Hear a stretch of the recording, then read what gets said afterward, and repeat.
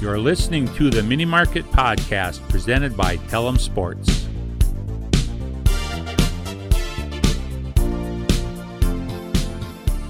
Episode 9, the Mini Market Podcast. I am Dalton, here with Connor, Lucas, and Isaiah.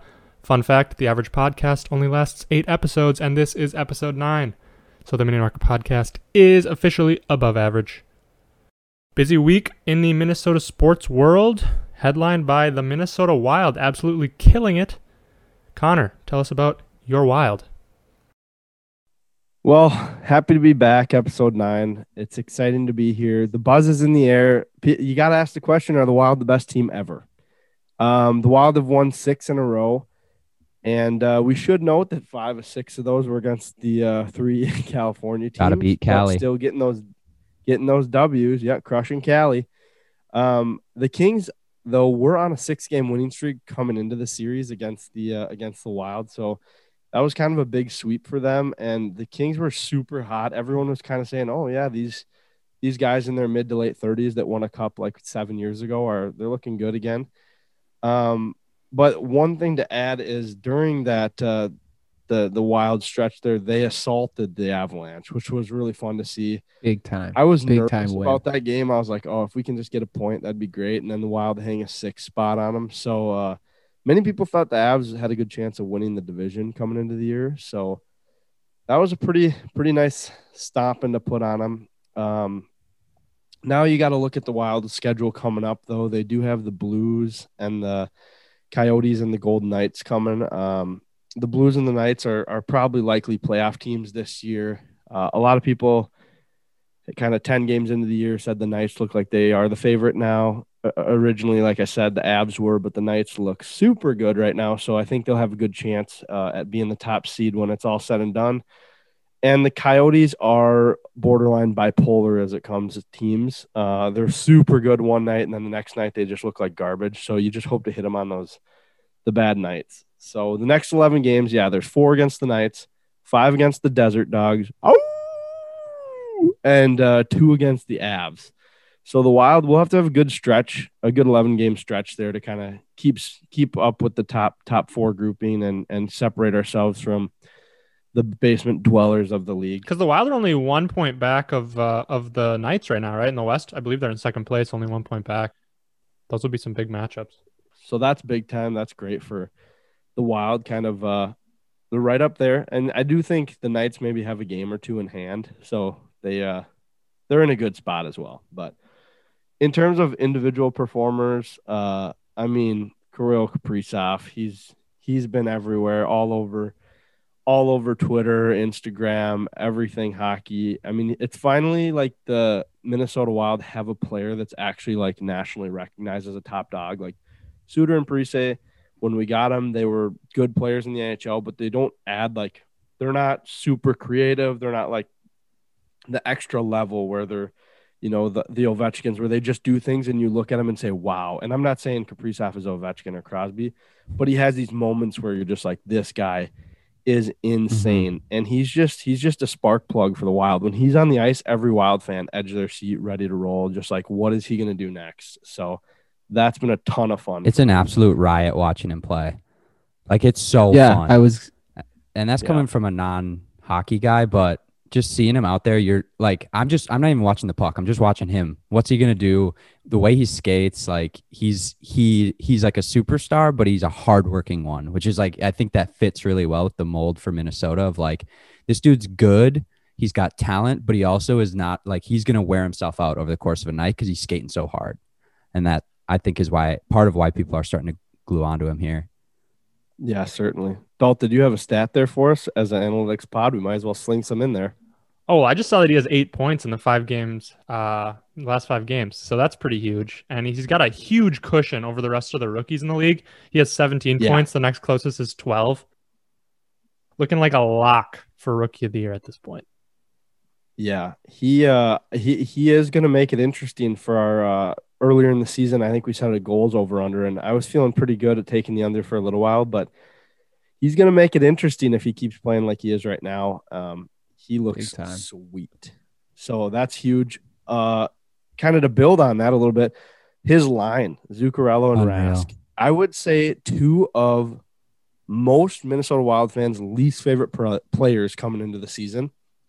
Rask looked terrible. We traded him for Niederreiter, which people loved Niederreiter. So then to trade him and get Rask, a center who's slow, who seemed like he couldn't do anything in the offensive zone, that felt brutal last year. And then Zuccarello was like one of the worst offseason signs in the NHL last year.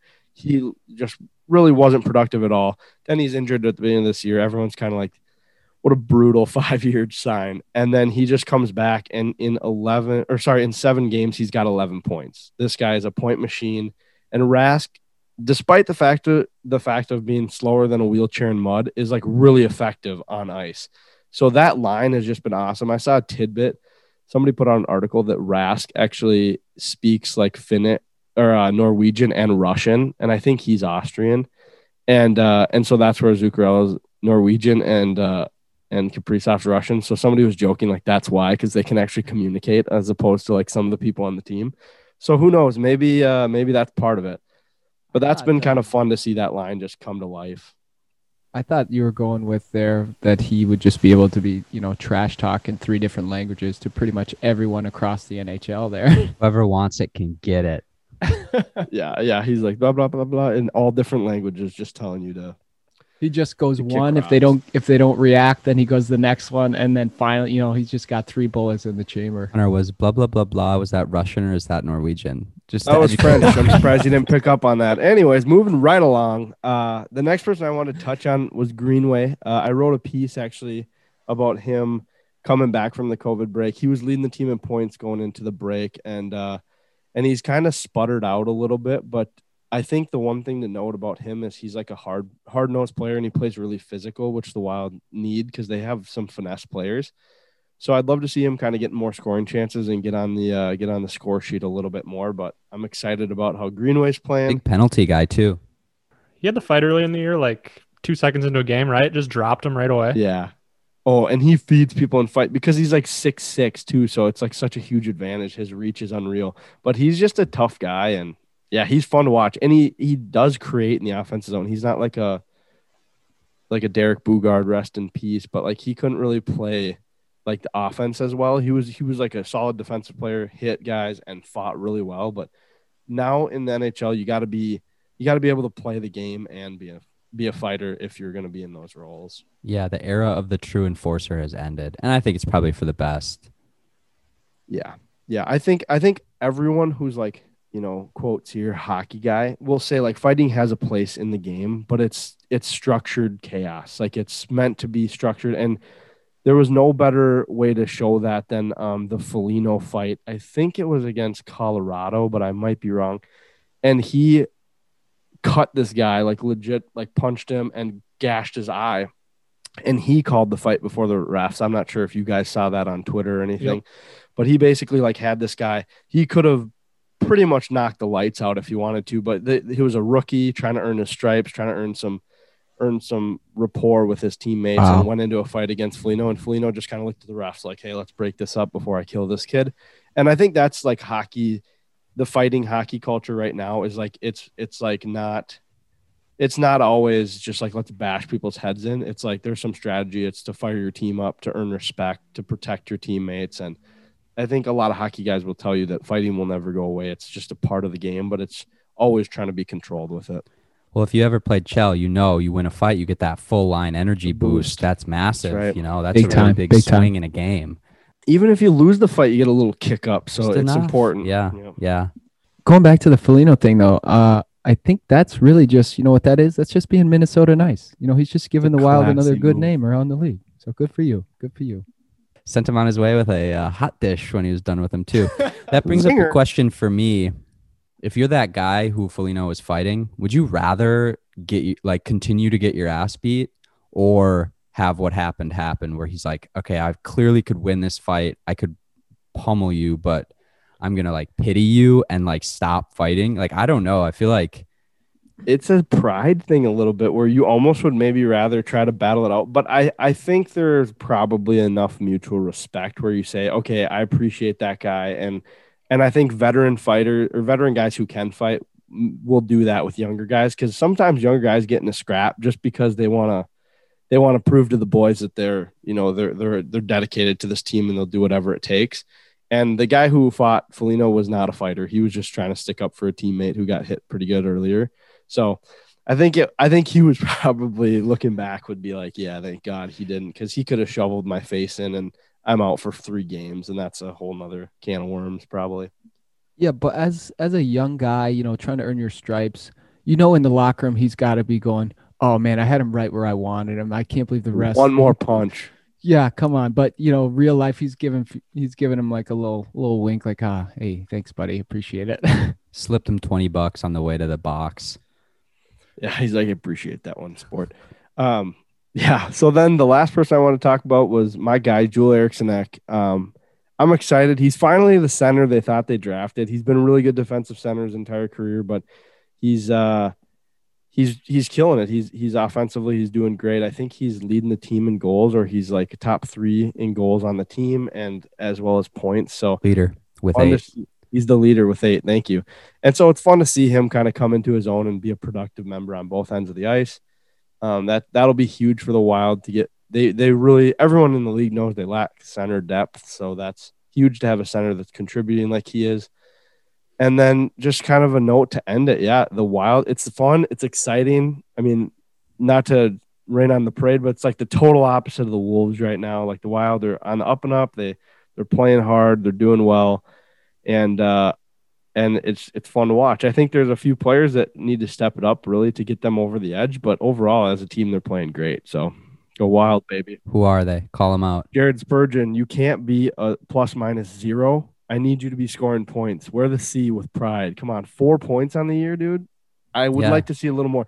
He does a lot in the defensive zone, but to be a ±0 is basically like you're not playing. Hey, I mean, my plus-minus is technically 0, right? So, just saying. Dalt, as a Mikko Koivu hater, how does it feel to have a worse captain? Is that worse? I don't know. I don't know if that's worse. It's not good, but it might not be worse. I think it also really helps the Wild that they have right now. They have 2 goalies who are playing really well.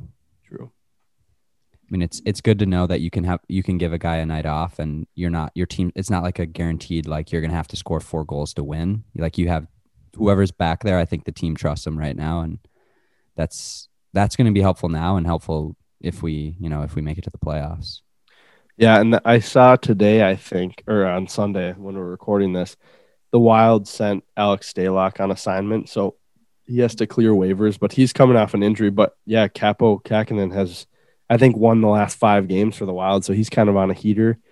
And really, he was our third goalie coming into the season. So if we can get solid contribution with him, there's gonna be a goalie controversy on who the Wild are going to keep and who they're going to send down with Stalock, and then also obviously Talbot. So it's really fun to see them playing well in the pipes. So could the Wild lose Stalock if another team claims him? Yeah, they said the most likely team that I was reading was Buffalo. They really need a goalie, and so, but he is still injured. Like this is a rehab assignment, so if they take him, they have to keep him on their NHL roster, I think, and so we'll see if they want to do that, and then have him try to get games and kind of get back in the swing of it in the NHL would be interesting. I just had 2 more quick things about the Wild. Shout out to you, Connor. First of all, they've been in this 6-game winning streak. They have been dominating California. Exactly like you said. They must be listeners. What's up, Wild? If you're listening, hope you are. 2, some of these teams aren't that great. We know that, but this is what winning teams do. This is what great teams do. They're winning the games that they're supposed to win. So I really love to see that. Fun to watch. Yeah, they're the hottest ticket in town. Unlike the lovable losers, Isaiah's Minnesota Timberwolves. Ike, since the last pod, moved on from Ryan Saunders. Really rough week for us on the over-unders with the over-under 25 games left for Ryan Saunders as head coach, and pod's not even posted yet and he's fired. But they hired Chris Finch. I think D'Lo had his knee surgery since the last pod. We'll clean up there, but Ike, you have any takes on the Wolves and the direction of the team? I mean, if the palms of your hands aren't sweaty just thinking about the Timberwolves, you're not a real fan, because I'm starting to get really nervous that this Timberwolves organization won't be a Timberwolves organization for a lot longer. I said on the last pad, I'm a Ryan guy. I liked Ryan Saunders. I thought that he had the potential to build something with this organization and with this team. But I think what happened is Rosas is seeing that clock start to tick a little bit faster. He knows he has limited time left with Karl Anthony Towns to really build a winner. And I think he also knows that he has limited time left on his own clock to keep his job, basically. You see this cycle a lot is you get a new GM, they kind of keep the old coach that was the interim coach when they got there. They kind of let them go for a little while they try to build, as a GM, they try to build the team that they want. And if it works, great. If it doesn't, you have the perfect scapegoat right away of a coach. So you can fire the coach that's kind of from the old regime, and it kind of buys you a little extra time. It's that year zero kind of thing. And I think that's what we saw there is that Rosas is trying to build something.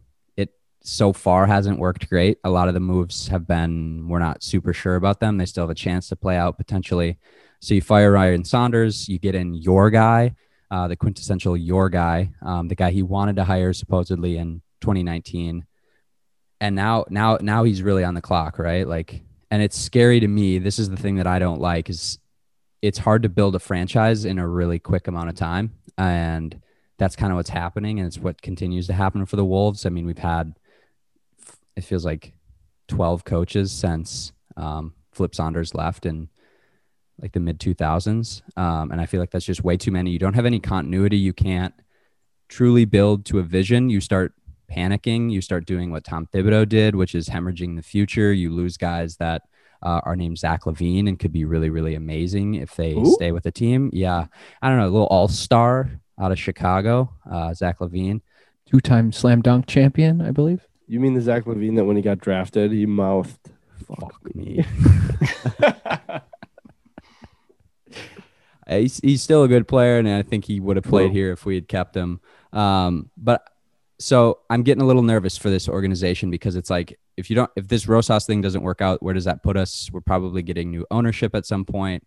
If you're like fully starting over with a new owner, new GM, new coach in the next 3 years, like, is that reset going to happen in Minneapolis or is it going to happen somewhere else? And that's why I'm really getting nervous. Scary. Here's a scenario though. If there's a new owner GM, can we get that to be KG? Get him a little Jackie Moon action, owner, player, coach. Your owner, your coach, but more importantly, your starting power forward, Kevin Garnett. I'd buy season tickets for that. Yeah, I'm a really aggressive owner. You know, I know we needed our washing machine, but I just thought this is a deal I just can't pass up. Corn dogs, Kevin. For all these people. I think you make a lot of really good points, though, about the sort of short-term vision. And I think you see that when you look at a lot of the Wolves' moves. You know, Levine's been in the news this week because he made his first all-star team. And so there have been some stories coming about the Wolves trading him and how the Wolves franchise actually liked Levine more than Wiggins. But at the time they traded for Butler, Levine was hurt and they wanted to make the playoffs that year because it had been so long. So they sent Levine instead of Wiggins to sort of help them in the short term when the franchise liked Levine more in the long term. And then even the D'Lo trade, I mean, they had to know that next year's pick was going to be a prime asset, but they were willing to give that up in hopes that D'Lo would be this spark plug kind of, you know, everything's going to work out and we're going to win right away with him and Cat. And that hasn't happened. And now they're really behind the 8 ball because they could very easily have the worst record in the league and still lose that pick. Then, you know, you're not building from year to year and you were the worst team last year. So as a Wolves fan, it's very scary. My palms are always sweaty, but they're even sweatier right now thinking about the Wolves.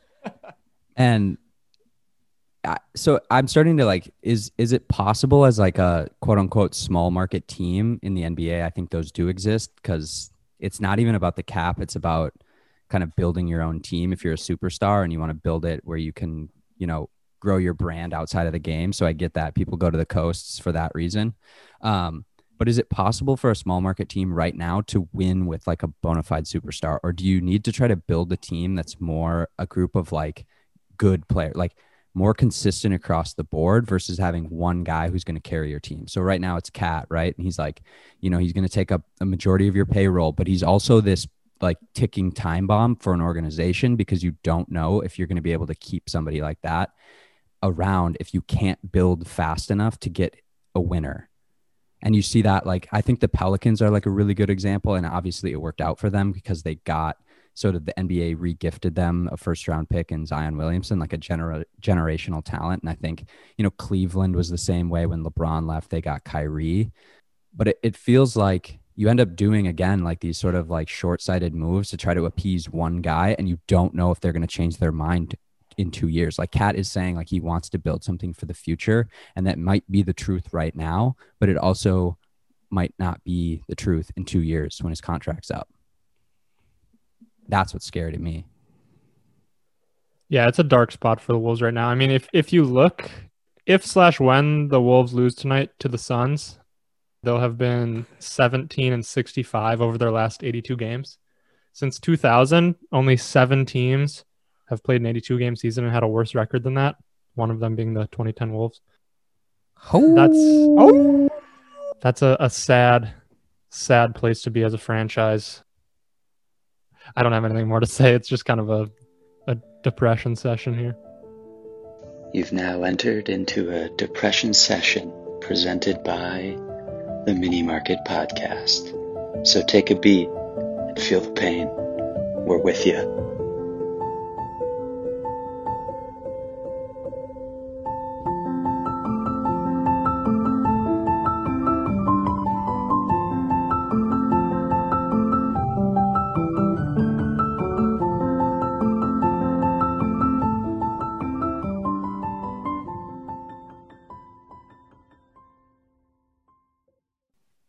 So are you guys excited at all about Chris Finch, this new guy coming in? Or is it just, I mean, the rest of this year is probably pretty much just written off, right? So like next year we can start being excited about him, or when does that start? Or maybe you hate the guy. I don't know. If you look at his track record, I think he's a good coach, and I think he has the potential to kind of like turn this team around. Everywhere he goes, the offense gets better. That's a good sign when you're supposed to be an offensive group and you're not scoring points. So I think that's a good sign. I, in general, like the hire, and I like Gerson Rosas. And I think that given enough time, he could build something really good here. And that's my point, is that I'm not necessarily worried about any of the pieces right now. I'm just worried about the amount of time that they're given to operate under. So I would like to see Rosas here for the next 5 years and actually give him a chance. Have Finch and Rosas just commit to it. And if it works, it works. If it doesn't, it doesn't. But at least you give something a full shot instead of hitting reset halfway through perpetually.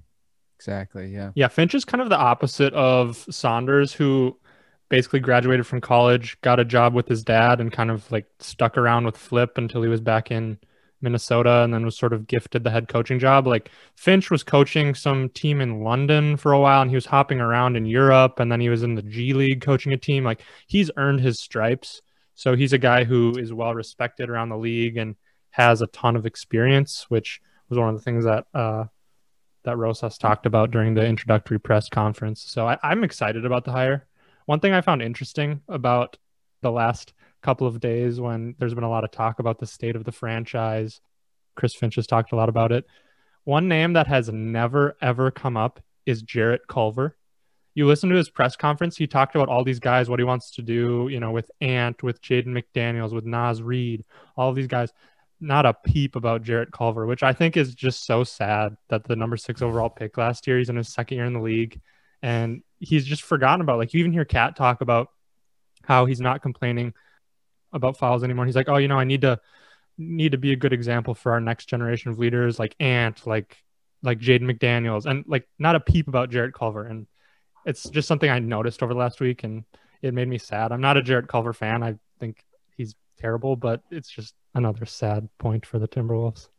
It is funny now that you mention that, just because like they're just so ready to write this guy off, apparently. If that, maybe it's just a coincidence, but if what you're saying is true, that's, yeah, you're wasting a lot of capital on a guy who's you're just gonna move on from in a year. Like, yikes.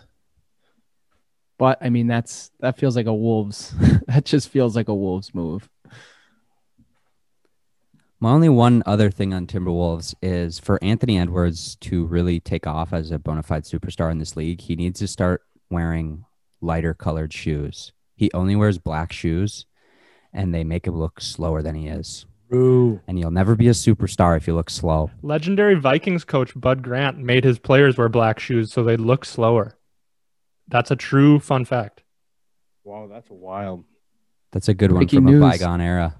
Anthony Edwards, big Bud Grant fan. He belongs here. Long haul. Who'd have thought? Let's see. Elsewhere in the Minnesota sports world, spring training is well underway for the Twins. Sad news, Royce Lewis tore his ACL day one of spring training. So that was kind of a bummer. Well, actually, he tore it slipping on some ice back in Texas, which is something all Minnesotans can feel him on that one. But that's a tough break for the Twins. Arguably their number one prospect hasn't played in over a year, and now it's going to be over 2 years until he plays in a full game. Lou, are you going to make fun of him for tearing his ACL, or is that just for pitchers? I was about to, but it happened down in Texas. So, it's a freak scenario down there. Classic Texas winners. If he was living up here, then I'd say something. But yeah, the other news story is Byron Buxton's like 25 pounds heavier. Everyone says he looks like an absolute beast. So that'll be interesting to see if he maintains his speed. You kind of worry about him bulking up and losing that sort of X factor in his speed. How's Miguel Sano's weight? Do we know? Have we heard? It's all there still. He could be up or down 25. Yeah, who knows? Yeah, no, I'm excited. I think there's a chance, as we do every year, that Buxton might finally put together a good year this year and maybe even hit for some power with all that extra mass, baby. I'm not worried about the speed. Remember legendary USA sprinter Justin Gatling? That dude is jacked. So mass can still be speed as well as gas, which is good to know. I hope those 25 pounds help him hit a slider, because if not, I don't think we're getting much improvement. Lower center of gravity, you can really drive the slider the other way. You know what I've been thinking about the last few days about spring training? It must just be awesome to be a guy like Nelson Cruz, Josh Donaldson, some of these vets that have their positions just locked up. It's just got to be so much fun. Go down there, take some hacks, get in the warm weather, get yourself ready for the season, take your naps, do whatever you want to do, maybe go play some golf. Who knows? I'm interested. And then it's kind of fascinating that there's this other side, complete other side of the coin, where there's these young guys who are just grinding, living paycheck to paycheck, doing whatever they can just to get a spot on maybe even a minor league team. It's just kind of wild to think about that. But for the vets, it's got to be pretty nice right this time of year. It's a vibe. Yeah, no kidding. Speaking of the vets, I saw a quote from Kirill this week. And he kind of talked about like the importance and how like fortunate he feels to be talking to like Donaldson and Cruz, kind of about hitting. And I think his quote said something about like, yeah, if you ask Donaldson about hitting, he's going to tell you everything he's ever known, whether you like it or not, something along those lines, which was kind of funny. But I think that I really hope that kind of leads to some good progression out of Kirilloff. Like, we haven't seen him a ton in the majors, but his swing looks sweet, and I'm hoping that kind of this work with those big time players can help him progress into kind of the all-star level outfielder we were told he can be, and we hope he can be. Yeah, he better hope some of that sinks in if he's going to take over Luis's spot in left. No chance. Best left fielder ever. Yeah, it'll be interesting. Some of the reports coming out said like the Twins want to win now, so Kirilloff might be on the opening day roster. But realistically, if you're trying to manage for the future, keeping Kirilloff down for whatever it is, 30 days, and then calling him up in May, which gives you an extra year of control. Like, you're giving up 30 days as a 23-year-old to then get an extra year of Kirilloff when he's 29 or whatever in his prime. So I don't know. It'll be fun to keep an eye on that. Do you guys think that players use that later when they're negotiating contracts and kind of get like peeved and like want to leave teams? Or do you think that's just kind of the standard in sports to, put them down in whatever, maybe it's the taxi squad right now, because I'm not sure the minor league situation this year, but either in AAA or on the taxi squad, you put him down. And so then he has like an extra year of making less money. Do you think that comes up when they're when they're kind of talking about negotiations? And do you think players would hold that against teams, or is that just standard business kind of way it goes?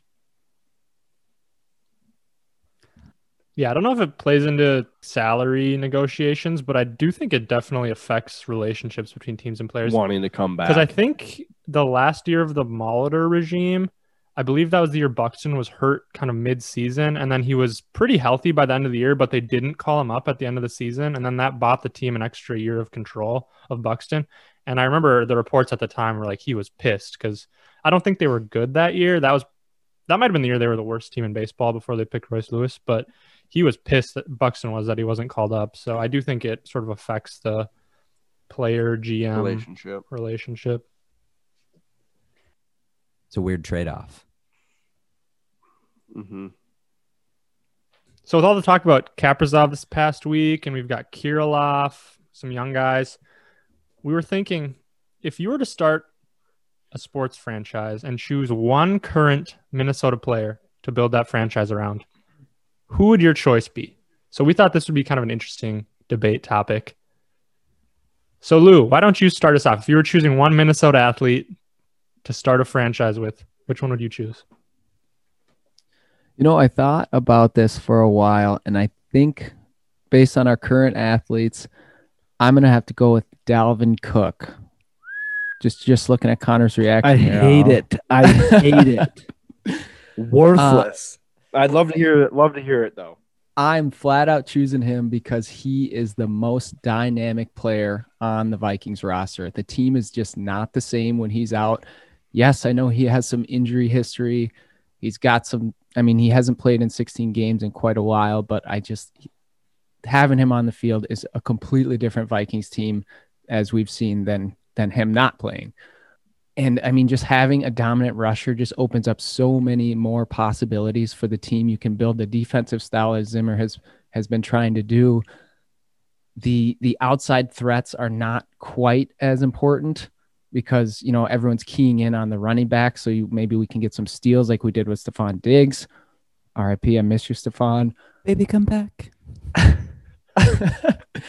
But I think it's just we saw it with AP, you can be successful in the running game without having these other studs. And it does give you more. Running backs are typically cheaper than, say, a quarterback, some of these big time wide receivers. That gives you more money to do more things on the defensive side in the trenches. I'll say it, maybe even special teams, maybe get a kicker who can make a damn kick sometimes. What? So I'm going Dalvin Cook. I know that the league is kind of trending the other way, but based on the Minnesota athletes we have right now, he's my guy. Got to zig when I zag. So if you were the GM of the Vikes, would you be building a run-heavy offense? Get a little game manager in under the helm at QB? Teddy B? Maybe. Someone who's maybe not taking up $45 million a year and kind of crippling our salary cap. But yeah, I think I really love the offenses. I've grown up watching the Vikings and the West Coast offense my entire life. So, the play action pass just with a big play downfield or hit the tight end over the middle. That's what I like to see. That's all I've really ever known. So, maybe I'm just scared to change. I don't know. But I've grown up with Adrian Peterson, and now I've got Dalvin Cook. So I'm pretty comfortable with Dalvin at the helm.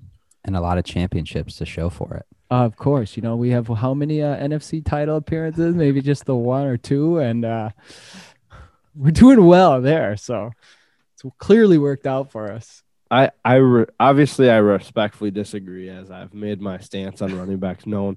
But I will say that to counteract your point just a little bit is like the only year that we really had a good year we had with AP, in my opinion, unless I'm forgetting something, was Brett Favre. Like I would argue Brett Favre was kind of the reason why we made it to the NFC Championship that year. And so certainly he was not a game manager. Yeah, you're right there. So I think while I do see Dalvin Cook as a really good player, he's a really good football player. For me, it's just hard to build around a running back because he might only get the ball a third of the time. So, but I do agree. He's a great player, phenomenal athlete.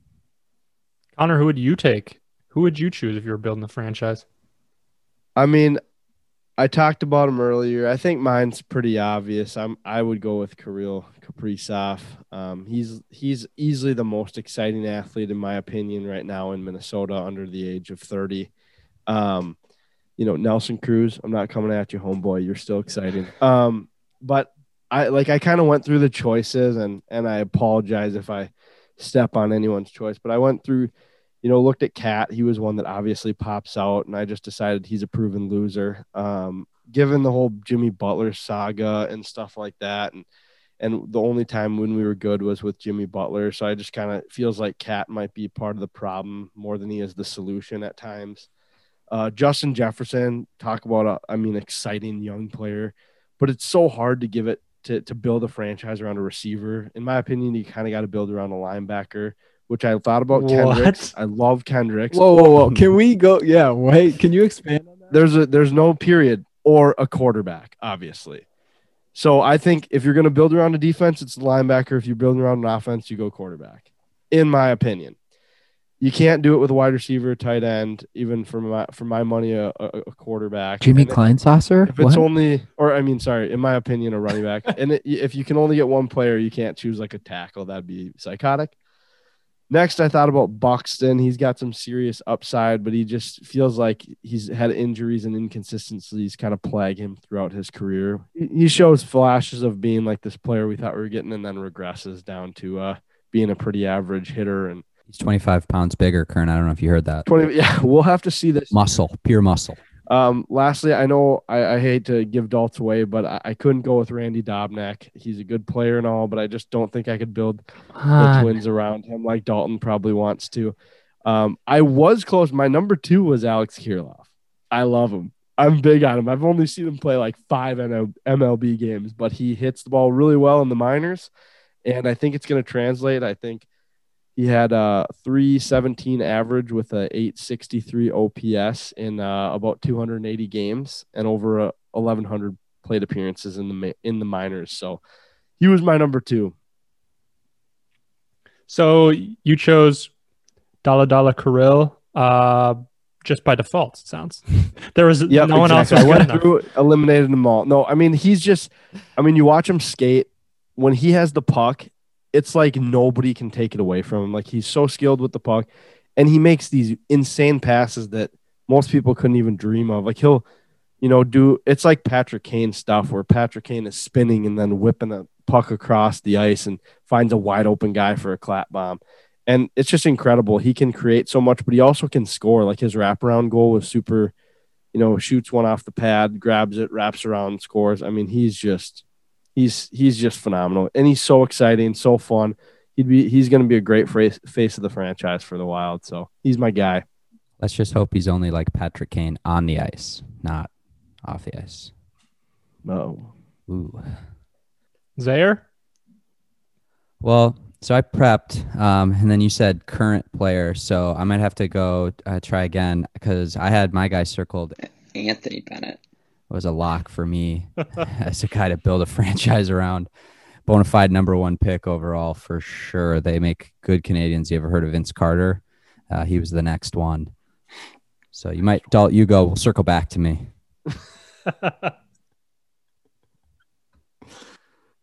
If you took injuries out of the equation, I think I'd choose Byron Buxton because when he's on the field, I think he has the biggest impact of any Twins player in the last decade plus. I mean, he does absolutely everything. Now that he's hitting for power too. 20 pounds up. 20 pounds up. He might be a 50 home run hitter. Pounds. But with injuries being such a question mark, I don't think you can go with Buxton. A lot of the other impact players on the Twins are either too old, like you wouldn't choose a Donaldson or Cruz, and then Sano strikes out a little bit too much to really build around him. And it's tough to build around a pitcher too when they're only there every 5th day. Like, I get the big money that goes to Garrett Cole and stuff because it's for the playoffs. Like, once you get to the playoffs, they can throw every 3rd game. But it's hard to say, like, I want to build around a guy who's only going to play 30 out of 162 games. Ask the Seattle Mariners how building around an ace worked out for them. King Felix. You just waste a guy's career. I think I heard, he re-sign a minor league deal though, so he's got another shot coming back up. Well, it's basically a minor league deal. He plays for the Orioles now, so. Yikes. He's never made a postseason appearance. Isn't that sad? It is it's so sad because he is a top-notch talent in like our growing up generation. Like he was a dog. But man, they were bad. 20 years earlier, he would have been something special with those teams that Seattle had. But then I was going through the other guys, and I think I would still choose Cat. I get that he's had no success over his career. Oh. But when you look at the way the NBA is going or has already gone, the analytics movement, it's shoot threes and get layups. And what does Cat do? Cat's the best 3-point shooting big of all time, and he's got a great post game, threes and layups. And I think it's the same refrain that we've been hearing for years, but if you can just put the right team around Cat, just get some shooters, I think you can build a successful NBA team around Karl Anthony Towns. It's just been mishap after mishap in team management, and we haven't had that. But I think I would still go with Karl Anthony Towns. Oh, yeah, that's a good pick. I mean, he's showing development as a leader too, I think, which is important if you're going to be willing to build a team around a guy.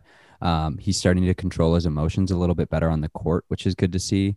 My only problem with like a big man as your guy is like sometimes it feels like it's hard to get them involved. I don't know if you ever feel like that with the Wolves. It's like it's just hard to get him the ball sometimes as much as you would like. True, it's tough to like run him off screens and things. Like you either have to set up sort of a stagnant Cat, you go post up and everyone's spread out and we'll just pass you the ball, or otherwise like a pick and roll type of thing. But you are right.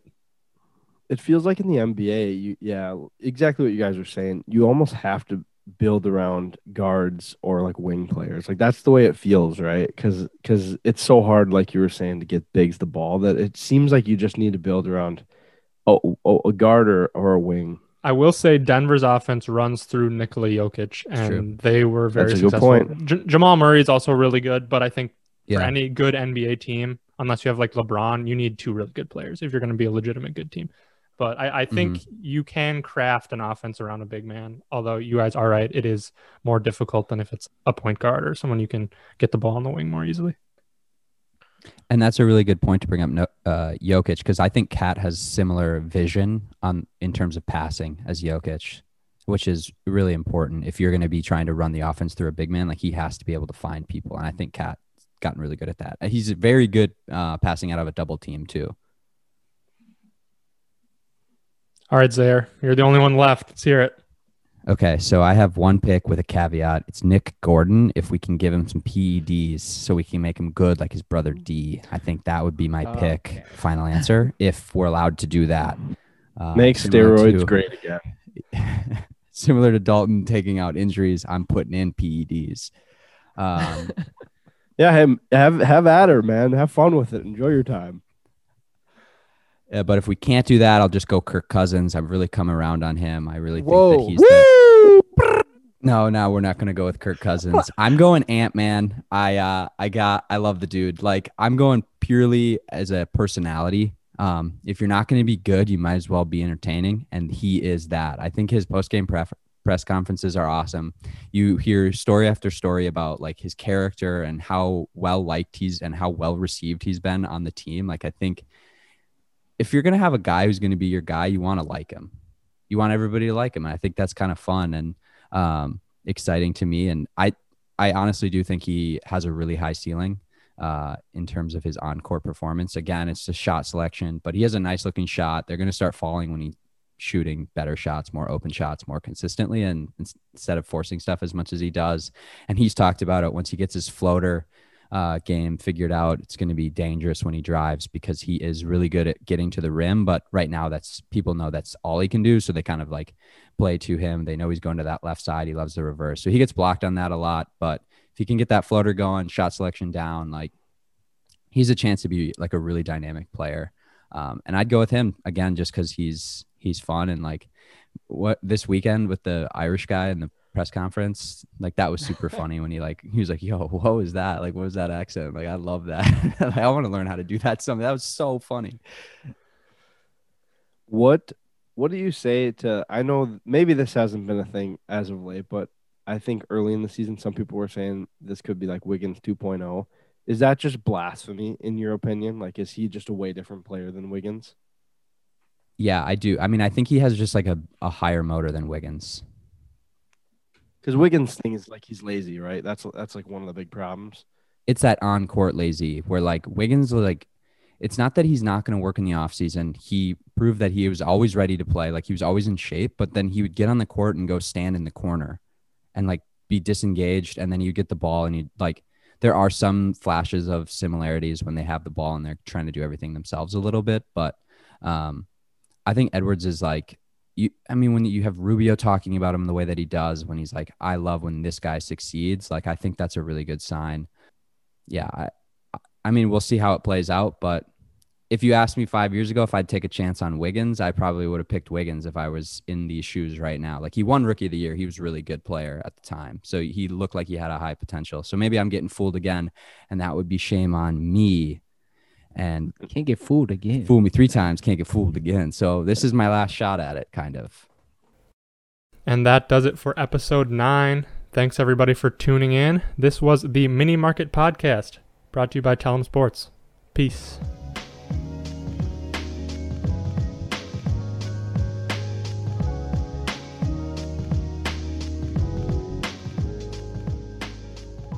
I'll never get those 20 minutes back in my life.